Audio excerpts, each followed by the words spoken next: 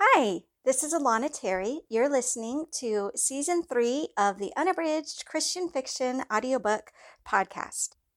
This season's unabridged Christian fiction audiobook is Torn Asunder, a Christian suspense novel set in North Korea, written by me, Alana Terry, narrated by Pamela Lawrence, and sponsored by our Patreon community, which is raising funds for liberty in North Korea's Underground Railroad for refugees. You can find out how you can be involved and how you can also get regular Christian fiction ebooks and audiobooks and sometimes even paperbacks when you join our Patreon community at patreon.com/Alana Terry. And now enjoy today's episode of the Unabridged Christian Fiction Audiobook Podcast, bringing you today's episode of Torn Asunder. Chapter 18. She heard muffled sounds outside her bedroom door and sat up, trying to remember if she had actually fallen asleep or not. It was before dawn. The chickens weren't even ready to awaken the world with their clucking. Hannah hadn't bothered to undress the night before, so she stepped out of bed, straightened her blouse, and tiptoed to the door. She couldn't decide if she should wait for Mr. Kim to summon her, or just go out there, so she paused at the threshold, waiting in the dark. "She still favors her leg when walking," Mr. Kim was saying. "She'll need to go slow." It was Kwan's voice. Had he spent the night at the safe house then? A soft tapping made Hannah take a quick step back. "Are you awake?" Kwan whispered. She paused for a moment so nobody could tell she had been standing there already, and then opened the door. Kwan studied her face with concern and glanced down at her leg. "Did you get some rest? It's going to be a long way." Mr. Kim had his back to her and was filling a small sack with rolls. He held the package out to Kwan. "Make sure she wears a coat." "Are you ready?" Kwan held up the bag. "We'll eat our breakfast on the way." Until now, Hannah had assumed Mr. Kim would escort her. She tried to hide her surprise. I think so. I just need—" She eyed the back door. Kwan shuffled his feet. "I'll meet you outside in a minute." Hannah put on her shoes and made her way to the outhouse. Her leg was stiff, but not terribly sore yet. She wondered how long their hike would take. Most of all, she wondered what kind of man was waiting for her at the end of their journey. Kwan avoided her gaze when she came out of the outhouse. They fell into a plodding rhythm which wasn't exactly easy, but at least Hannah could keep up. "So you've known Mr. Kim for a while?" she asked when she grew accustomed to the pace. "You could say that." She noticed the way his shoulders tensed up at the question, and she tried to find another subject. "What exactly is it that Moses does?" Kwan chuckled while holding a branch back to allow her to pass by. "A better question is what he doesn't do." She hoped that wasn't the only answer she was going to get. After another moment, he continued. "He's known for lots of things, depending on who you ask. Smuggling Bibles. He's got important contacts in Pyongyang. If a Christian leader is about to be arrested, he sneaks them over the border. A few times, he's even managed to free someone condemned to execution." She immediately thought of Simon. How's he managed that? Kwan mopped his brow. "Those aren't the kind of questions you ask." She kept her mouth shut. The early sun lit up the sky in a brilliant display of more orange and red tones than she could name. The forest floor was mushy, and the earthy scent of decaying leaves wafted around them. Hannah felt her ankles swelling up slightly, but Kwan was considerate enough to stay slow. She was sure he could bound up the mountain in a fraction of time it was taking her. As they walked on, they passed dry stream beds filled with dead leaves, and Hannah thought about the fall day over a year ago, when she first arrived at the Stearns. She had come to Yanji searching for Woong, the flower swallow from the streets who had disappeared one night while she slept. As her hunt led only to greater disappointment and brought her closer to starvation, she eventually stopped looking for him and focused on her own survival. She wasn't experienced, not like the Angie girls parading around in miniskirts, but she knew enough to understand her safety was at risk if she didn't find shelter soon. Hannah's arrival at the Stearns was nothing less than divine providence. 3 Chinese pastors had turned her away before one Korean-speaking minister told her about the couple living on the outskirts of the city limits. They are American. They have less to lose if they are caught by the police. With apologies for not being able to help her directly, the pastor gave her directions to the Stearns' home. Hannah closed her eyes for a moment and breathed in the thin, crisp air. The chill pricked at her lungs, and when she exhaled, her breath came out in a cloudy fog. She thought about everything she had experienced since last fall and wondered how a life could change so drastically in a single year. Quan stopped on the trail in front of her and shuffled his feet in the dirt. "Are we almost there?" she asked hopefully. Quan squirmed and glanced at his hands. I'm sorry. We need to..." He looked around from one side of the woods to the other. Why was he acting so nervous? Had somebody followed them? He cracked his knuckles, and she winced involuntarily. "You see..." The cold air forced miniature tears to the corners of her eyes. They were too small to blink away.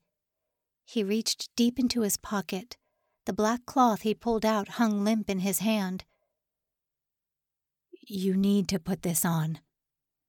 The words that followed were so mumbled she wasn't certain what they were, but she guessed by his body language he was apologizing again. She reached out for the cloth. It was a mask of sorts that covered the entire face, but the 2 slits that would have allowed her to see were sewn shut with thick white thread. "You want me to wear this?" Quan didn't raise his eyes from the forest floor. For the first time, she wished she had told Mr. Kim she wasn't ready to get involved in underground ministry again. She was too young, her leg wasn't fully healed, and her time in Chongjin. Hannah had enough nightmares. She didn't want to go back. She'd find another way to help her compatriots. She'd speak in South Korean churches about the need for more Bibles, or go back to the Stearns and help refugees in Yanji. Her hand trembled as she put the mask over her face. Each time she breathed, tiny beads of cotton threatened to lodge in her lungs. She had no idea what she was doing, but she wasn't ready for it. She probably would never be ready. She remembered the darkness of her jail cell in Chongjin, and her body quivered against her will. Her ankle throbbed, and she couldn't take a full breath without breathing in lint. Quan pressed his hand into the small of her back. "Are you ready?" At first, Hannah couldn't decide if it was more bearable to keep her eyes open or shut in the crude mask. She blinked once and coughed, the steam from her breath warming her entire face. "I'm ready." It was the first time she lied since leaving Chongjin. Tears of humiliation stung her eyes when Quan took her hand to lead her farther up the trail. Would God really lead her now to a ministry apart from Simon? Call her to a life of service while Simon languished in prison camp or some jail cell? If only she were imprisoned with him. If only they were together to share some encouragement, some support. What wouldn't she do for the chance to sing just one more hymn together? She missed the strong sound of his voice, his soothing laughter, his calm and quiet responses to all her questions about faith and the Bible. She didn't want to be here, out in the open, the birds chirping, the air cool and refreshing. She didn't want to be here with another man, a man who didn't know her past, who didn't understand her like Simon did. She hated questioning God's perfect plans, but the ache inside her swelled like a consuming flame as Quan cleared his throat and made a horrible popping sound with his fingers. "We're here." She expected him to remove the blindfold so she could meet her interviewer face to face, but he just told her to duck slightly. He positioned a chair beneath her, and she realized the mask was to remain. The breeze was gone. They were indoors, but it was just as cold as it had been outside. The air felt heavy, and it was filled with a strange electricity Hannah didn't recognize. She took a breath to steady herself, but some more fuzz from the mask caught in her nostrils. "I'll see you when you're done." Quan touched her gently on the elbow. Hannah sat up straight. "You're leaving?" "It's for your own safety." She heard the snapping of his finger joints and the receding steps of his shoes, and before long, even those sounds were gone. She shut her eyes, which somehow made her feel like she could control the darkness around her. She stretched her arms out just a little to see if she could learn anything about her surroundings. The breeze flapped past. She longed for a breath of fresh air and wondered if someone could actually suffocate in this kind of mask. For a moment, she feared the entire meeting was a setup. What if Moses wasn't really coming? What if it was a member of the Chinese police force, ready to take her back to North Korea? She'd be at the Chongjin jail by evening. Her mind raced in a jumble of directions, with thoughts and fears flying haphazardly through her brain. She sat on her hands and tried counting slowly in her head. 1, 2. If nothing happened by the time she reached 10, she would tear the mask off, regardless of the consequences. 3, 4. You must be Hannah. The sound nearly made her fall out of her seat. She had no idea how large a room she was in, but she felt the walls shrinking all around her. The stranger's voice was smooth, almost silky. You have had a long journey, little warrior. The diminutive drained the blood from Hannah's brain. The steamroll she had eaten along the path sat like a stone in her gut, and she had to focus all her mental powers to keep it down where it belonged. A hand was on her shoulder, a hand that communicated both danger and power. Her instinct was to pull away, but her body refused. I apologize for such primitive hospitality. Hannah's ankle ached. Her mouth was dry, and she was acutely aware of her chest rising and falling. If only she could lift the mask up and breathe normally. His fingers ran across her chin, and she sensed his hand was strong enough to snap her neck right there if he wanted her dead. There now, he crooned, and lifted the mask just above her nose. The smell of rotting compost battled against the hint of strange cologne. Hannah didn't realize her hands were clenched to the bottom of her chair until her shoulders protested from the tension. Her mouth was free, but her voice was gone. She may as well have left it back at the safe house in Sanhee. Is that better? Her body responded to the softness of his voice by relaxing. Thank you. The words were out of her mouth before she even thought them. She still couldn't see anything through the sewn-up eye holes, but she felt his smile on her, and she was no longer nauseated. Tentatively, she took a few deep breaths until her dizzy spell subsided. Now.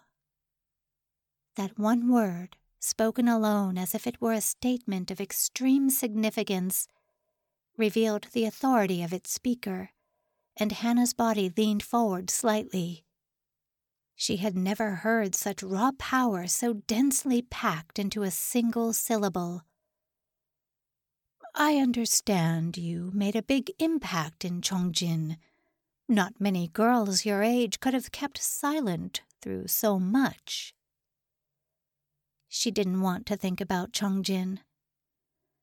I was only trying to protect the mission.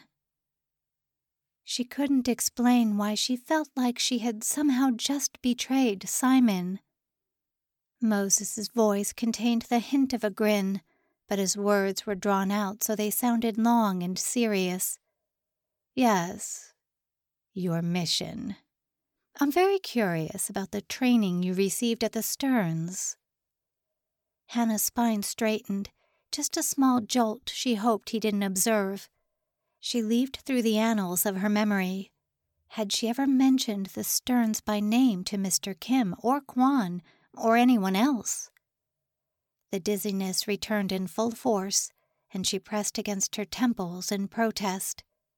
Moses either didn't notice or didn't acknowledge her change in demeanor. "So, you were one of those sent out from this so-called secret seminary. Am I correct?" Thirsty. Hannah was thirsty. She opened her mouth once or twice but failed to produce any sound. A moment later a hand caressed the back of her head, cradling her cranium, and a cool bottle was lifted gently to her lips. The liquid slipped down her throat. A tiny dribble spilled on her chin, and Moses wiped it away with the corner of his sleeve, making a kind of clucking sound like a mother might make over her sick child. His finger brushed against her cheek for a fraction of a second, and Hannah remembered the way she used to tuck the street children in with tattered rags or discarded blankets. "I apologize." Moses's voice filled the room. "You have had a long journey. You're tired. This meeting must cause you a great deal of stress, the mask and the secrecy.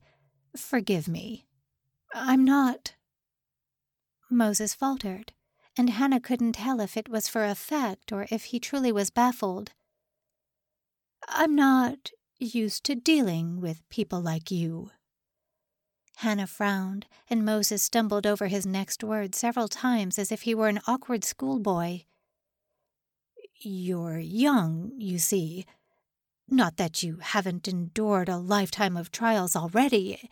It's just that—" "I understand," Hannah interjected, not because she truly did, but because she felt sorry for him while he faltered. "It's all right." A blanket of warmth descended in the room, and a slight breeze carried the scent of pine. Moses laughed, not a hearty belly laugh, but a quiet, calming sort of chuckle that chased away the sharp prickles and nagging doubts that had oppressed Hannah since the beginning of their interview. "You are a remarkable young woman."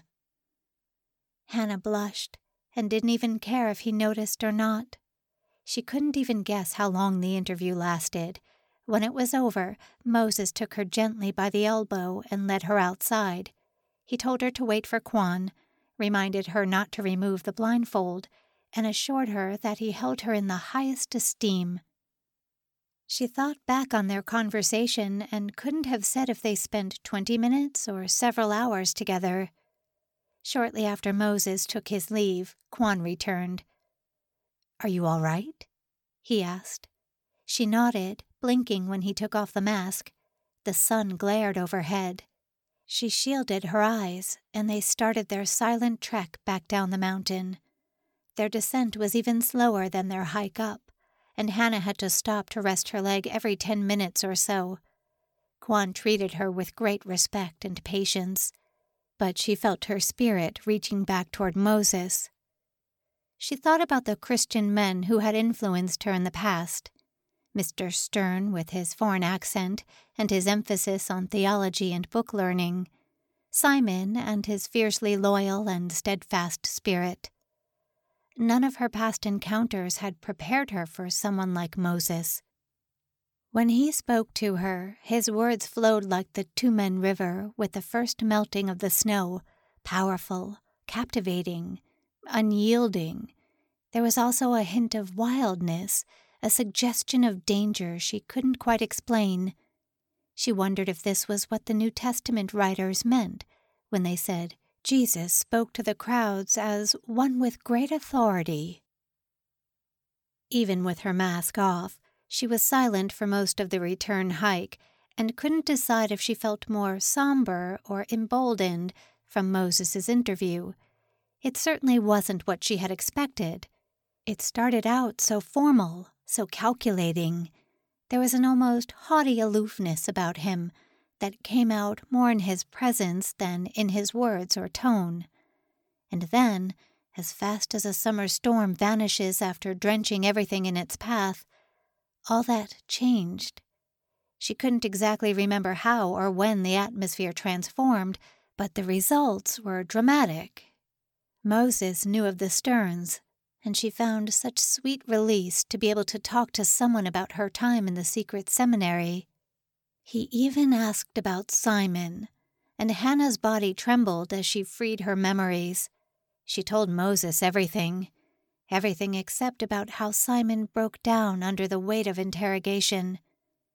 She recounted the way he found her in the woods, the peace she felt when they were together.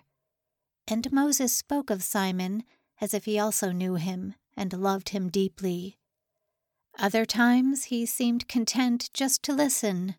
He was so good at that, so good at drawing out the words Hannah's soul needed to communicate to somebody, anybody who would understand. As they walked down the mountain trail, Quan glanced behind at Hannah every once in a while. She was afraid he was going to ask her a question and break the peaceful, blissful calm that had overcome her soul. She let the fresh air fill her lungs until she was certain they would burst from fullness. She replayed in her mind all the instructions Moses gave her for her first mission. She was ready, and this time she wouldn't fail. "Hey, where's that boy? Yeah, I thought he was coming back to tell us more about Moses." In the flickering lamplight, Simon saw the overseer glance anxiously at Mao Chin. "Who was supposed to wake the new kid up? I tried to find him before bed, but I couldn't." The overseer turned to the other prisoners and scowled. "Anybody see him?"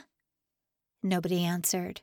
Men fidgeted in their seats, and one scooted farther into the shadows. "Was he at work in the mines today?" Several faces turned pale. Simon glanced at the latter. "I told you we shouldn't let just anyone in," the overseer hissed at Mao Chin. One of the prisoners jumped up, but Mao Chin blocked his path, folding his arms across his massive chest. "Where do you think you're going?" The prisoner tried to swing a leg over the ladder. "What if we've been set up?" Mao Chin pulled him down by the back of his shirt as easily as if he had been a mere child. "Maybe we have. But how is stampeding out of here like a herd of wild animals supposed to help?" Simon's temple throbbed, pulses of pain prophesying his doom in the darkness. Mao Chin laid a hand on the prisoner's shoulder.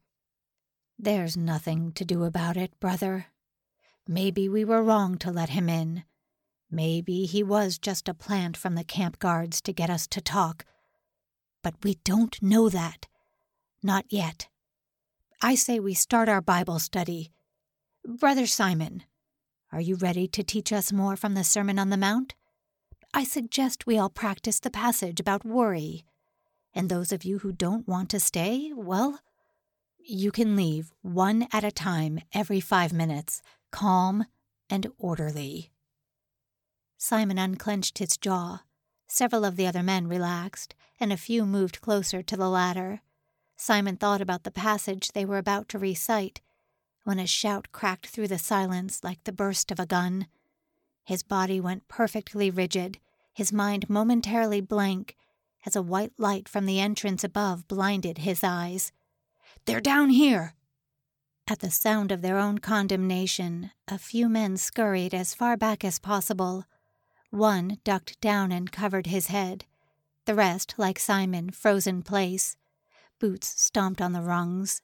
6 flashlight beams sliced through the darkness like knife blades. An old man began to cry, and another prisoner recited the Lord's Prayer in a frantic hush. A man in front of Simon shrieked, "Protect us, Jesus! Save us from these men! Have mercy!" His prayer was silenced in one loud, deafening flash, followed by the stench of burning sulfur. Mao Chin took a step toward the guards. "Welcome, gentlemen. We weren't expecting you." "Shut up, Granddad," One of the agents cracked Mao Chin's skull open with the butt of his revolver. The old man's body crumpled without a sound, like a coat blown off its hanger. The puddle of blood beneath him widened, the deep red a striking contrast to the olive green of the officers' uniforms. Someone yanked Simon up by the collar and bound his wrists behind his back. The cords cut into his skin, but he didn't fight back. His only thought was that his blood would soon match Mao Chin's, who now lay in a lifeless heap at the base of the ladder. Moses adjusted the collar of his shirt and scratched at the stubble on his chin. He had never relied on someone that young before. He had very little doubt the new girl was brave, but her age alone was a strong disadvantage. Absorbed in brooding thoughts, he made his way down the mountain and toward the Tumen River. Mr. Kim thought highly enough of her abilities, but even the old safe house director didn't quite understand the kind of mission she was expected to fulfill. Moses had long since given up sleeping more than 3 or 4 hours a night, and he let the cool morning air clear his mind. He needed to be alert. He still had a full day of work ahead of him. Fording the frigid Tumen River was no problem at all. He could probably make the journey blindfolded. Even if he were caught, he knew exactly how to avoid trouble. He never crossed the border without his paperwork in impeccable order. A few minutes later, he arrived at his van. He got in, slammed the door, and put his boots back on over his wet feet. Revving up the engine, he wondered for the smallest moment if recruiting the girl was the right decision. Then he rolled down his window so the icy breeze would keep him focused and sharp. His pager beeped once, and Moses glanced at it without slowing down. When he read the message, he frowned and pulled out his large radio from the glove box. "I'm coming in right now." You've been listening to the Unabridged Christian Fiction audiobook podcast. Today's episode is an installment of Torn Asunder, written by me, Alana Terry, and narrated by Pamela Lawrence. This season of the Unabridged audiobook podcast is sponsored by our Patreon community, where you can get regular Christian fiction audiobooks, ebooks, and even paperbacks, and all the funds that we raise go directly to Liberty and North Korea's Underground Railroad for refugees. You can find out more or get involved today at patreon.com/Alana Terry. Thanks again for listening to today's show. Please don't forget to subscribe, and we'll see you next time for the next installment of the Unabridged Christian Fiction audiobook podcast. Have a great day, and we'll talk to you soon.